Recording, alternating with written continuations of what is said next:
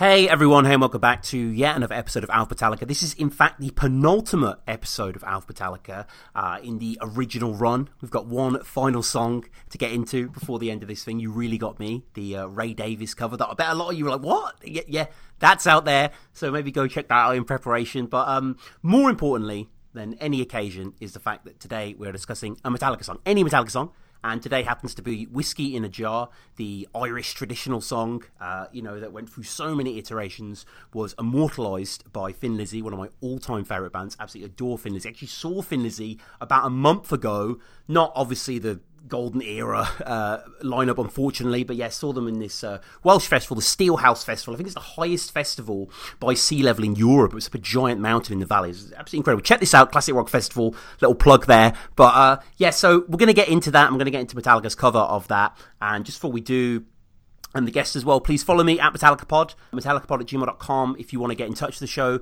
The Patreon is there. Thank you so much to everyone that has supported on there over the years now. And obviously the show is still going to keep going, but I do really appreciate that support over there. So yeah, if you want to give back to the show, all the episodes like this go on the RSS feed first, or support other stuff up there, like, questions and sort of preview stuff that I'm working on and whatever. So go support us on there.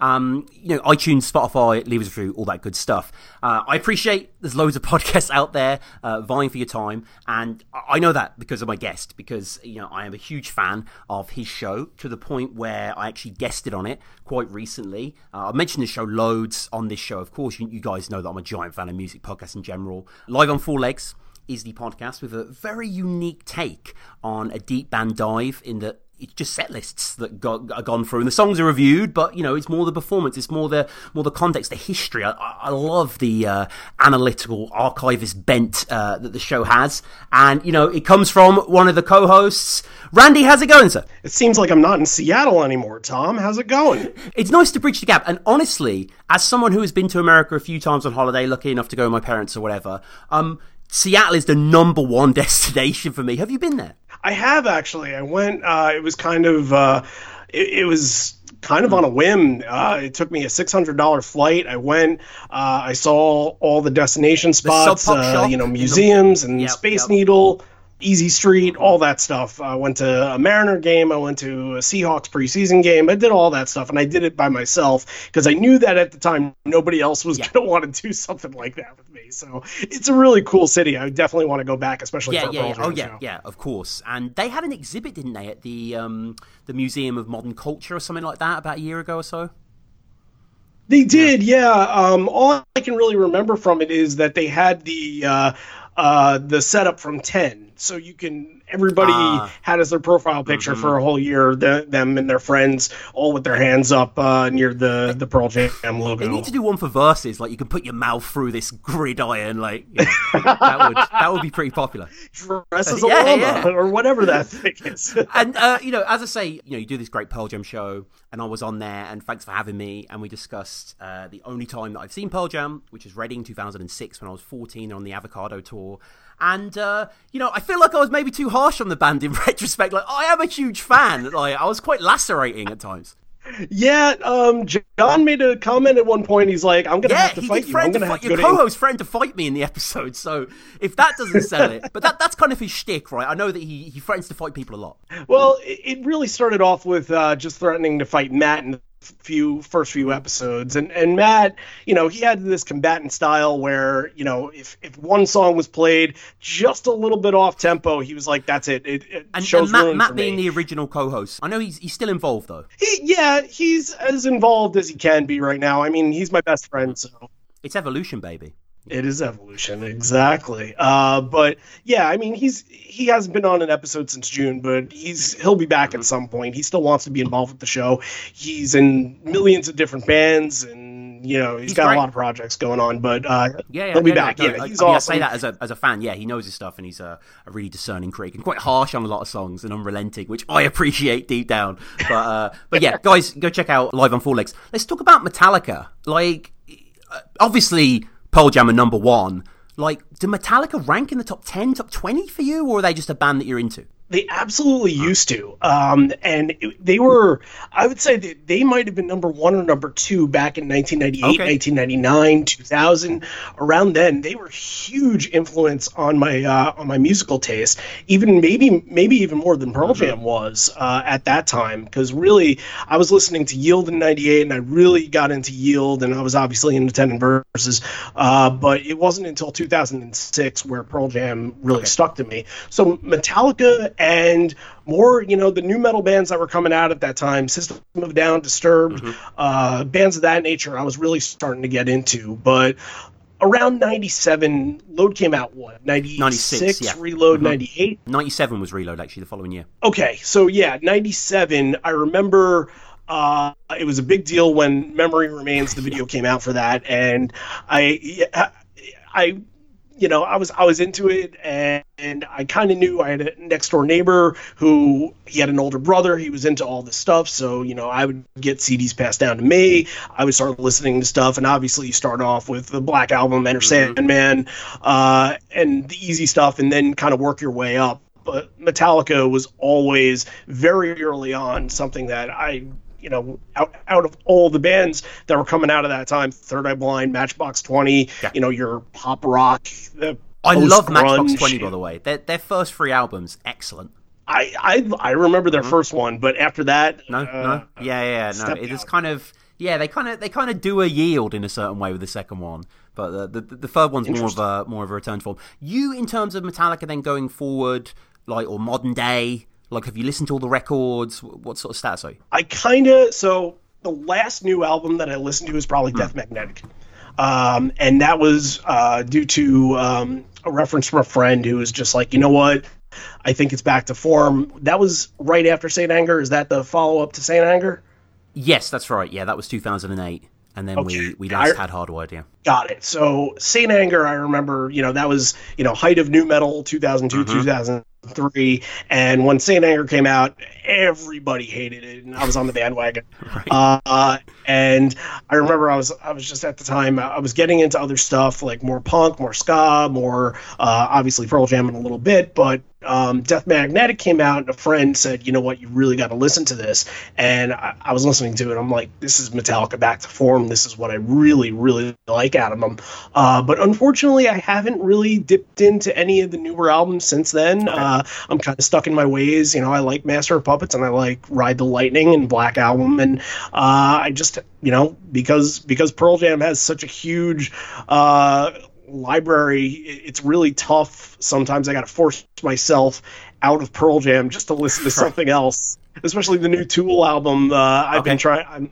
I'm going to see them in November, and I said to myself, I'm like, I have to get back into Tool just so I can go into the show and know the 5 songs that they play, because they're all going to last 20 minutes long. Sure. And so you were saying you were getting into Metallica around the Reload time, Cognizant and the Memory Remains video, etc. So do you remember Whiskey in the Jar, that video dropping? Yes, and it's funny that you mentioned the video. I didn't remember the video until I watched it yesterday. Right. And when I watched it, I'm like, holy shit, this video had to have been banned, right? Yeah, it was pretty risque, yeah. Yeah. House party, a bunch of drunk girls. Very sort of American Pie-y, but a bit more X-rated. It's definitely X-rated. And Metallica's just playing throughout the whole thing. They're like, nonchalantly, they're not conversing with any of the girls in the video. And I think I remember seeing it, but they aired it once, and then they were like, that's it. We're going to save it for, after midnight spot. So I remember the song because I remember Garage Inc. and I remember loving the song at the time, and I'll get into why in a second. But it was less because of the music video and more because just the album as a single at the time. And I mean, this song derives from some of the greats in Thin Lizzy, one of my all-time favorite bands. Do any of the Pearl Jam guys rock with Thin Lizzy? Actually, yeah. Has Eddie ever rocked a Lizzy shirt, or? I don't think he has. The best. Okay, so there was a time they played in Ireland, and they actually did "The Boys Are Back in Town." Yeah, that cool. I didn't know they did that. That's cool. Yeah, and there's another song that I think Mike tagged off of Ledbetter at one point. I can't remember what it was. I'm gonna have to go back and maybe I'll tweet it to you guys after the episode. But yeah, there are loose Thin Lizzy ties. They're more of a Cheap Trick guys from that era, but I think they're into Thin Lizzy too. So Lizzy, I've done an episode actually on the relationship between Thin Lizzy and their influence on Metallica, and I did a lot of my own Thin Lizzy history in that chat. That was a really fun sort of solo episode about a year ago or so. So definitely go check that out if you want some more sort of background to my adoration of the band, which I know I've referenced a lot on this show. Yourself, Randy, are you a Lizzy fan at all, or? It's an era that kind of passed me by. My dad was really a 60s guy. My brother was really a 90s guy. You could listen to the albums now, though, like. Oh, I'm sure. Yeah, I'm sure I would listen to it, and I'd probably enjoy it. But like my soon-to-be wife, who actually during this is probably, you're probably airing this, and she'll be my wife. Right. Her father is from that era where he loved stuff like Thin Lizzy and America and things of and that type of era. But I grew up with Beatles. I grew up with Rolling Stones, and very fringe. The Who and Zeppelin. But it was more Clapton stuff, even Eagles and stuff like that. So that era of rock and roll sort of passed by me a little bit, and I can't say that I know Thin Lizzy's whole catalog. I'd be lying to you if I did, but I know enough where I can rock out to a Thin Lizzy song for sure. So this song, it's obviously a cover of Lizzy, but it's kind of a cover of Lizzy's version because the song is like an old Irish traditional song. It mentions like counties like Cork and Kerry, and it's about a highwayman. And I think it kind of basically got popular through the Dubliners recording it, sort of like a folk band over there. But it's certainly a different version to the Lizzy version. And I will just put my cards on the table now. I do think the Thin Lizzy version is infinitely better. Wow. Okay. I think they're just two different styles of just music in general. And what I'll say about the Metallica version is that they don't try to go all out to be a thrash. It doesn't sound like a thrash metal version. They try to keep as true to Thin Lizzy as humanly possible. And obviously with the distortion and all that, it's harder to have that same groove that Thin Lizzy has with the song. But it's still, I feel like that way with a lot of the Garage Inc. songs. They're trying to stay as true to the bands as humanly possible, except for Tuesday's Gone. That's complete shit. I can't listen to their version of Tuesday's Gone. Really? We just covered that. I didn't think it was that bad. I just got to get it out there. I just think it sounded like trash. And I love the original from Leonard love the original. Yeah, definitely. I mean, yeah, it's some of the subtleties are sacrificed that I love from the original, such as, I totally understand why they did this, because the actual single version of the Thin Lizzy version did this, where they cut off the opening solo, the Eric Bell solo, which is this ringing, chiming, wonderfully wide exploratory thing that harmonized itself kind of before we had Gorman and Robertson on the dual leads and Gary Moore and stuff like that. And Lizzy were always kind of this, real guitar-focused, centric band. And that's gone, go listen to the original for that. Eric Bell was stupendous on that. But it opens with the bum, bum, bum, bum, bum, bum. And rather than being a kind of inquisitive acoustic stab, I'm not saying this is a black mark against the song, but in the Metallica version, it's kind of more of an anvil slam. It's a bit more obvious, and it gathers you in, and it does have this gallop, like you say. What do you make of this intro as the song begins? It's funny because you listen to the Thin Lizzy intro. That's one of the things I wrote down. I'm like, this is straight out of the Blue Oyster Cult playbook. Yeah. This is like 80s reverb, intro. Like bands don't write songs like that. No. Even in the 90s and the 80s, they don't write songs like that. Mike McCready don't play like that? Mike McCready has his own style. We won't get into Mike McCready on this show, but I have said he's overrated, dear people, him. But yeah. I'm very harsh on Kirk on this show. I'm jealous of lead guitar players, I think, deep down. But this Metallica version, I feel like when you're comparing the two, to Metallica to Thin Lizzy is kind of more, I wouldn't say it's like being in a pub, but maybe like kind of like an outdoor venue. And Metallica, really from watching the music video, it sounds like it's a house party song. Sure, definitely. Yeah, they and I don't want to keep comparing between the Thin Lizzy and whatever, but sure, yeah, the song itself does have its own character. It still has, everything from the song, really, the instrumental interludes. What it lacks is in the verses on the Lizzie version, Phil's voice. He has such a theatrical, tender, sorrowful voice, and I love the guitar behind it. Like it's beautiful. The way it uses the open string is fantastic. But yeah, getting into the Metallica version, it has an aggression here. And what do you make about the sound of the guitars themselves? It sounds, again, distorted, and it sounds like it belongs in a room full of drunk people. As far as like what Kirk is doing on it, I don't think he's going that far off from what Thin Lizzy was doing, just a little bit faster pace, a little bit faster tempo. But really, you add in that little flair of, masharing, da do ba da da, and that brings the Metallica to that song. It's like that part to me is so identifiable that the Thin Lizzy part, it's so much more melodical. And then when you get to Metallica, they're straight and to the point, and they're like, all right, we're kicking the door down, and we got the distortion going. Yeah, and I mean, there's so much about this song that I do really enjoy. The aping of the main melody, like they just make it fresh. It almost sounds like a Kill 'Em All kind of thing they'd throw on the top of a riff or something. Like, I don't know how they do it, but it feels in a different direction, but still ultimately Lizzie. And Hetfield, as you say, is embellishing his arse off, and he has some great He has some great lyrics to grapple with. Like the story to this song and the way it is told is pretty unforgettable for me. The story's fantastic. I mean, you got a highwayman, and he's a wee bit of a drunk, and he goes and he robs the official. Reading the stories about this over the years, they've kind of changed the lyrics. It's kind of like an old wives' tale where it gets passed down, and people kind of like playing telephone, where you change a little bit of the story as you go along. He robs an official, which made it really popular in colonial America because of the robbing of a British official. That was really popular for them. Then he goes back home, and he wants to embellish in his riches with his wife Molly, or they don't specify whether she's a wife, whether she's a lover, but he obviously wants to do everything for her, and he's so enamored by her, and I don't know if he's just trying to prove himself or if he's trying to provide for her. And obviously she doesn't take to it very well, and she leaves him.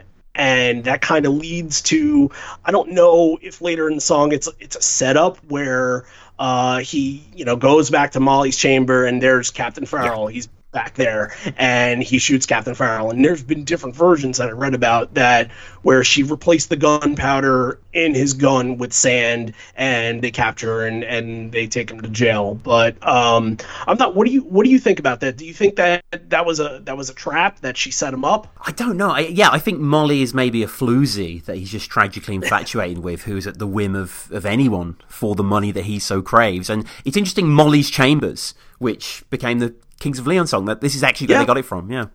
Yeah, that's a great Kings of Leon song. I love early Kings of Leon. You're right. Yeah, I think Kings of Leon up to their fourth album are good, and then they soured for me. Yeah, have they even put anything out? They've done recently? Loads. They've done like 3 or 4 more albums, and it's just real bloated millionaire folk, like kind of rock. Like it's so smug and self-satisfied, and so nothing. Like I My Party, Black Thumbnail, like Ragu. Like they wrote some good songs. Right, California Waiting, I remember being a fantastic song. That was on my playlist for years. But I mean, yeah, this version with Molly, she's kind of tricked him, and then at the end he's like, well, some men like a fishing, but I like a sleeping, and I want to sleep with Molly. That's what I desire. But now I'm here in jail. Masharing damadu damada. Now that's really interesting, that lyric. Yeah. What's your interpretation on that? I forever have never really known what that was. Whack, whack is money over here, like getting whacked or something. So I always saw that as kind of currency earned, filthy lucre in a sense. As for the Musha Ring, I think that's just folk song gibberish. You know, they didn't have as many words back then, so sometimes you had to make odd sounds. Yeah, that's a lot of what I read at first, and then taking a deeper dive into it, I actually found one thing that sort of made it make sense. And I'm gonna just take a look at my notes real quick and make sure that I have the perfect verbiage for this. So there's a phrase in Gaelic, Musharin Donamata. And according to Yahoo Answers, so this is, big source right here. Reliable, yeah. That means whiskey made a fool out of me. Ooh, I like that. So, it's kind of a play on words, but it's kind of got this hi ho, off to work we go, like namadoo da na na, kind of zippity doo dah kind of thing. Like, oh, it made a fool out of me, but whack for the daddy-o, I got the money. It's still whiskey in the jar, and he's doing the whole entire thing. You can tell that he's just a drunk trying to get his pay. Mm-hmm. And it really, the actual lyrics themselves have this frontiersman expansionist view that for me really chimes with Phil Lynott as a whole, and I've often imagined him as the protagonist of the song when he sings this and inhabits a lot of the characters there. But now some men like fishing and some men like fowling and some men like to hear the cannonball roaring. Like, it just vivid imagery. Yeah.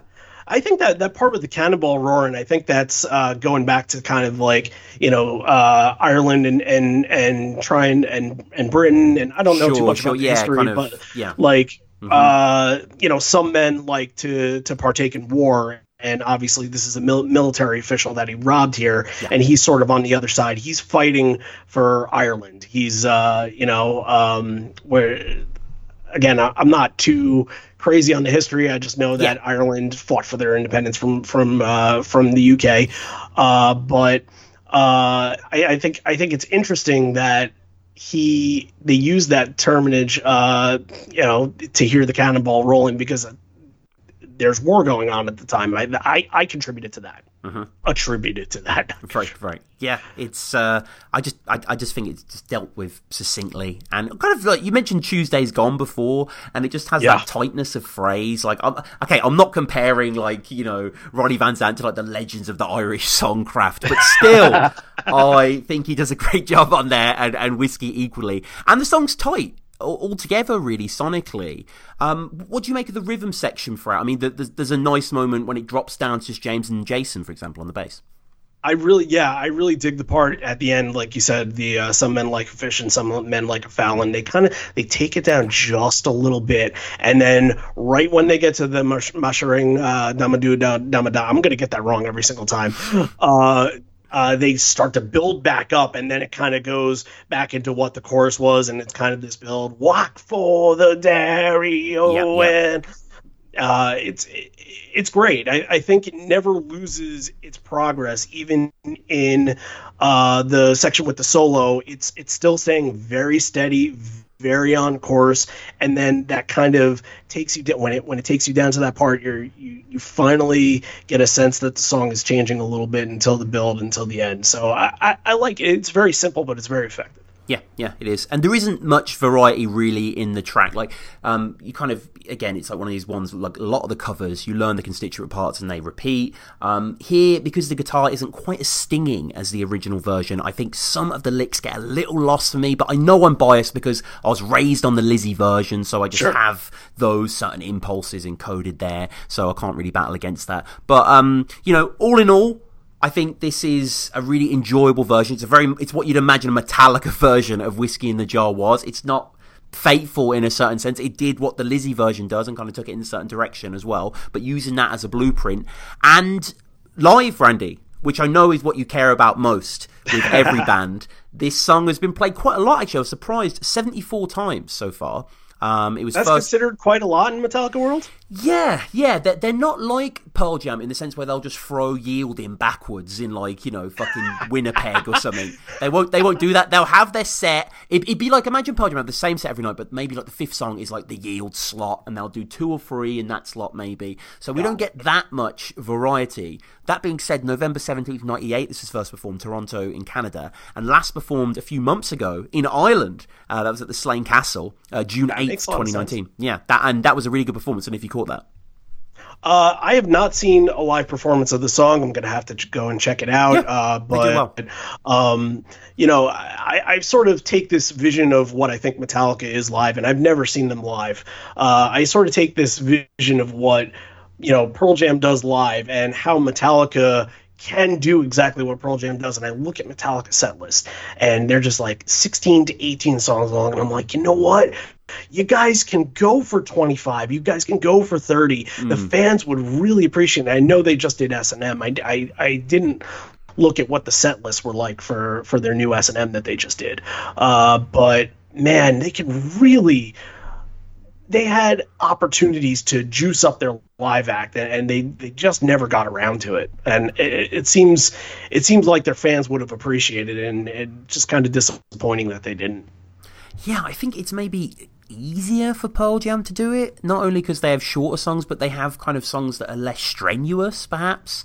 Like, you know, when you're throwing like a Master of Puppets down, that's going to take more out of your right hand than Unemployable. And I think Pearl Jam are a little bit of an anomaly, and you're lucky to be such a fan of such a band like that, because pretty much okay, maybe like your Dave Matthews and your Grateful Dead and whatever. Fish, exactly. But Pearl Jam are a bit different because they're not really a jam band, so they're throwing like proper compositions up there. Yeah, it's really unique. I mean, again, like you said, Unemployable can come into any set list and it can feel sort of natural. But they have their mainstays. They have their corduroys. They have their live, even flow, and they're kind of, you know, it's not that they're playing them. It's what they're playing beforehand to get to that point and what they're doing after it. And Corduroy is actually a really good case with that, because Corduroy is very early in the set, second or third song in at the most part, depending on what they do kind of to ease into the show. But then you can get Corduroy. I, in Boston a couple of years ago, got Corduroy to close an encore. And at that point, you're obviously not expecting Corduroy because Corduroy is such an early song, so it's out of your head. But then they go in and they're like, you know what? Fuck it, we're gonna do Corduroy in an encore, and we're gonna kill the final part of that set. And it was one of the most unbelievable moments that I've ever seen live, just getting that and hearing that there, and the reaction of the crowd, knowing every single person there knows that this is something that they don't do. Obviously, you'll hear Corduroy at 90% of the shows, but hearing it in that spot is special. I love that you're like bird watchers, you Pearl Jam live fans. Like, you're just like, yo, this is a rare one. I've spotted the Yield track. Like, I love it. I love the passion. Series collectors. Yeah. It's that's the term Eddie uses for us. Is it just when they came out? Is it like Pearl Jam have legions of like 40, 50-year-olds with tons of disposable income who grew up in that sort of era when you could be, you know, prosperous? I know there's loads of millions of Pearl Jam fans, but is that a demographic? Yeah, most so of the people demographic... who were like 17 when 10 came out, who now are like CEOs and shit. Yeah, most of our demographic of listeners, I would say, are, you know, white male in their mid 40s. I knew it. But I mean, like, you know, we get a lot of fans that are new to this. We have a fan that's like 20, 21 years old. He's still in college. Oh, he's on the show, right? He's great. Yeah, Eddie Quintana, shout out to him. And he did an episode. He went to one show in Tampa, and his dad, you know, it got passed down from his dad. And I think, you know, like I was saying before, how my father passed down the Beatles and the Stones and, you know, the 60s music down to me. I think now we're at a point, because the 90s were really, it was the change of momentum in music. And I'm really hoping, because every 30 years, you know, the 60s were such a monumental point in music. The 90s are a monumental point in music. I'm really hoping that this next decade, rock and roll can figure it out again, and we can get back to that point where we can have some great acts that aren't like Greta Van Fleet or something like that. No disrespect to them, because they're talented as all hell. Just don't be Zeppelin. Yeah. But you know, I think a lot of the parents, and my brother grew up in the 90s. He graduated high school in 93. He has kids now, and they're in the car and they'll listen to the Sirius Pearl Jam station, and they'll listen to the Bruce station, and some other things, Dave Matthews and some other things. But it's passed down through the parents to the kids, and now the kids that are growing up, and they're saying, you know what, we're starting to have kids growing up with Pearl Jam now, and it's kind of a revitalization of the era almost. Yeah, I like that. And I've often thought, what albums do I play my kids at what years? Like, I want them to know what a guitar solo is by the age of like 3, maybe, and then we'll get into instrumental stuff for a few years. And but normally we would go to Twitter here, but no one's really responded, oddly. Got a lot of likes, but no real comments. Rob Andrews just sends 3 black hearts for his opinion on Whiskey in the Jar. And Fixer, Master of Puns, the only person to actually reply, absolutely love it. Always a joy when my boy James is playing lead. Great cover, and I have a lot of sentimental value for this one. So, Randy, any final thoughts on Whiskey in the Jar? Just one, and this is kind of going back to my experience with Metallica, and really early in the 2000s, late 90s, 2000s. I'm not sure if you're into wrestling at all. I'm a huge wrestling fan. I'm hugely into battle rap, and through that, there's so many wrestling bars, so I know this kind of pocketed, nothing really, but a little bit. But no, I'm not a fan, no. Okay, so the late 90s, early 2000s is the Attitude Era. You have 3 major promotions that are going at it, ECW, WCW, and WWF, obviously. And ECW is really interesting at this time because they're influencing a lot of kids to go into their backyard and hit each other over the head with light bulbs.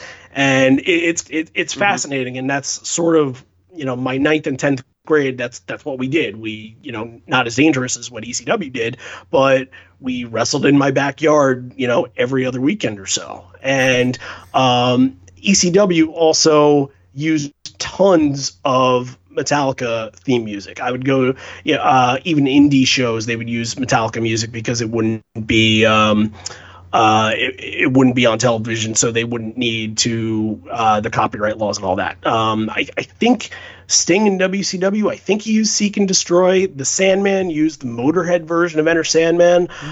So it has that connection to it. And I mention that because for one wrestling match that I had in my backyard, a horrible one, I used the theme song Whiskey in the Jar.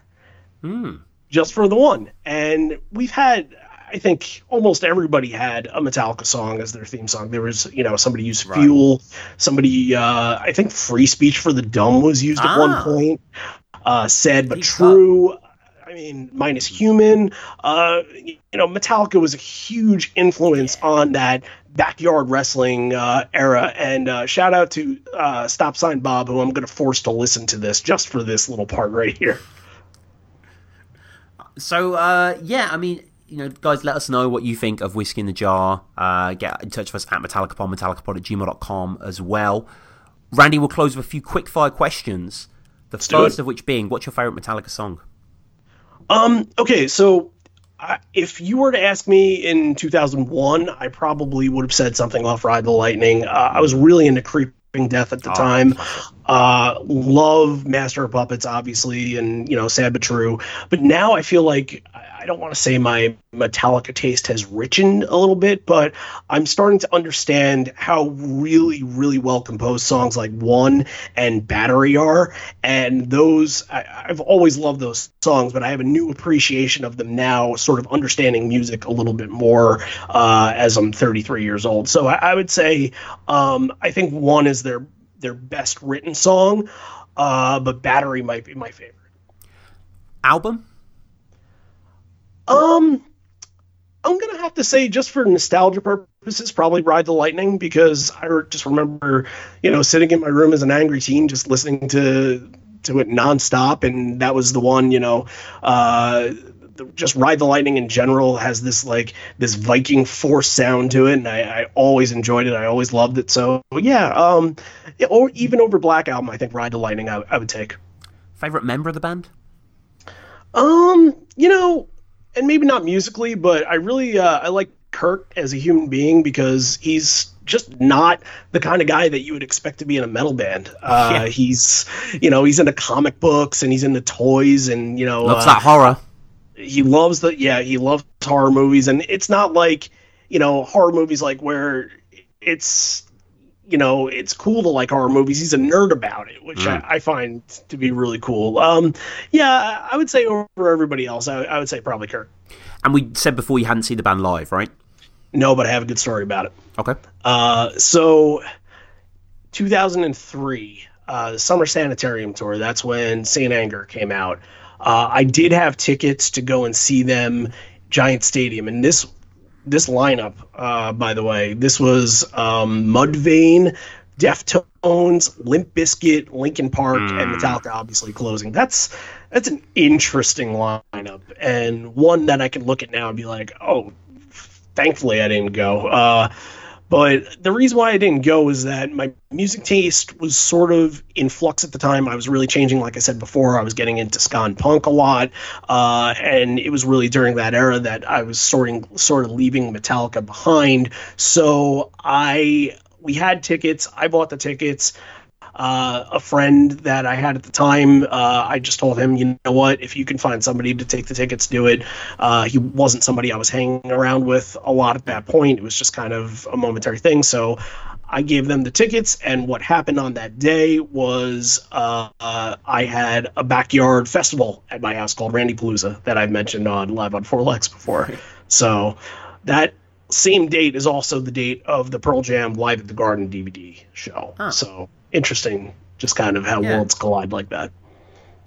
And you do a podcast about a musical band or artist that isn't Metallica, that being Pearl Jam. But is there any other, like, if you did this show like Alf Metallica, what are some other bands you could cover? That's really tough because I'm just so I'm so deep into this world of Pearl Jam. But there are things that I really love just about music in general, and like history of rock and roll conspiracies, the conspiracy over like Jimi Hendrix's death, the conspiracy over the Big Bopper, those things. Right. Like really, I listened to another podcast that talked about these things, and I was really interested in that those kind of stories. Anything with just really fun stories about the history of rock and roll. I would love to do something like that. Yeah, there's what's it called? It's called like the New College of Rock and Roll or Popular Music or something. It's this Canadian show that's been going for like 40 years, and they do like mini episodes on like band origins and stuff. They're really well produced, actually. It's kind of like their PBS or something like that. So yeah, interesting. That's a cool one. Something like that, cool, something like that. But I guess finally, Pearl Jam, you and the podcast, like, are they going to be touring next year? Like, because it's going to be cool when you can actually review a show you've just been to. Yeah, we were lucky enough to do that when we started the podcast out. The Fenway show. Fenway. Yeah, they've played so many baseball stadiums. I know, but it's cool. Like, they're big baseball guys, especially Eddie. So getting him in Wrigley Field and how much he loves and adores the Cubs is just, I went to the first show that they did there. It's unlike any other atmosphere that you can get for a concert. But as far as we thought that something would happen in 2019, unfortunately it didn't, but there have been some rumblings that they're in the studio, that they've finished in the studio. Alternative Nation has a lot of articles. If you want to go on Alternative Nation and find some stories there about what Pearl Jam is doing, go nuts and feel free to believe whatever you want, because Alternative Nation loves to post Pearl Jam shit at any time they can. But we don't know if any of it is true. We do know that the last time McCready spoke to a radio station, he said that they were working on something. So 2020, we're crossing our fingers. We're really hoping for this. And again, like you said, we are hoping for a tour that we can just get on the podcast the next day and be like, all right, so what about this show was great? Mm-hmm. We're really looking forward to that stuff. Yeah. So people go and check out this podcast. They go through all these various tour dates, some of them that are completely obscure and on the face of it meaningless, but internally fascinating too, like mythic shows, like your Pink Pops, etc., like your Reddings 2006. And though, You said in that episode, Reading 2006, it's a know-nothing show. It's a meaningless show. When we posted that episode, I didn't realize how many people on the day that, because I think the week after was the anniversary. I didn't realize how many people were posting stuff on the anniversary being like, this is the best version I've ever heard of Sad. This is one of the best lives I've ever heard. I was shocked because I'm like, first of all, it's a festival show. Second of all, it's 2006. It's there's so much that happened that year that was great, that this Reading show, it seems to have more of a standing that we thought it did. And maybe, I don't know, maybe people listened to our show and they, took something from it, but it was a great show. I think you underestimated it. Maybe I did. And I was there, so yeah, maybe I need to be more of an optimist of things. But people, I know there'll be a huge crossover of people that already be aware of you, and I had Aurelian on the show just recently for Unforgiven 2. Yes, and he's a great dude, and he's been on your show as well, and he's very loyal super fan. Yeah, awesome guy. So yeah, guys, let us know what you think about Whiskey in the Jar. Again, go back and check out the Thin Lizzy Metallica episode that I did a few months ago. That was a really fun solo chat. Randy, anything you'd like to promote yourself, sir? Live on Four Legs podcast. Again, like, honestly, if you're not a Pearl Jam fan, and I know the crossover from Metallica to Pearl Jam it's probably half and half, but honestly, what we do is kind of unlike any other music podcast that's out there. We go and we do all this research within the bootlegs. We do the research within the history of the band. Like you said before, I don't know if anybody can do this for any other band. So, most of my time most of my free time is spent doing research, listening to bootlegs, doing social outreach and all that stuff with this podcast. So I couldn't possibly have anything else to promote besides this. So check it out. We're on iTunes, we're on Spotify, we're on SoundCloud. And if you happen to, feel free to head on over to our Patreon account. We're starting to do a lot more exclusive stuff now. So if that's something you want to help us out with, we're absolutely appreciative of it. And live on Four Legs. Mm-hmm. That's that's the show. I concur. We are the show that covers the shows, I suppose. Nice. Did you just come up with that? I just came up. Whoa. Okay, I can see branding right now. And like Metallica as well, with Pearl Jam, there's loads of podcasts out there, and it boggles my mind the depths of these bands. And go and check out Live on Four Legs with Randy and John and Matt and everyone else that's associated with the program. We'll be back for the final episode next week. Look out for that, and lots of other stuff coming in the future as well, because we're not actually going to end the show. Patreon is there. All the stuff will go on the Patreon first. I'm actually recording this quite a few months beforehand because Randy's getting married. So, Randy, I just want to say congratulations in advance. Thank you. 10 days until we do this. So, whenever this comes out, I'm sure I'll have a different take on it, and I'll everything will happen at that point, and we'll be on with the rest of our lives finally. But yeah, this has been like 2 years in the making, so I'm ready to do this. But thank you very much. I appreciate it. No. Yeah, this will actually be out, I think, in about 2 months. So guys, Whiskey in the Jar.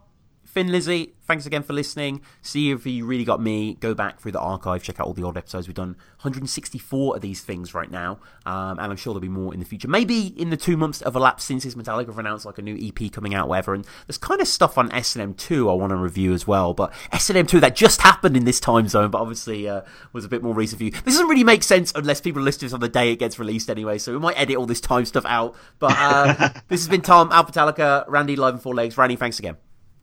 Hey, thanks. This was a lot of fun. Thanks for having me on.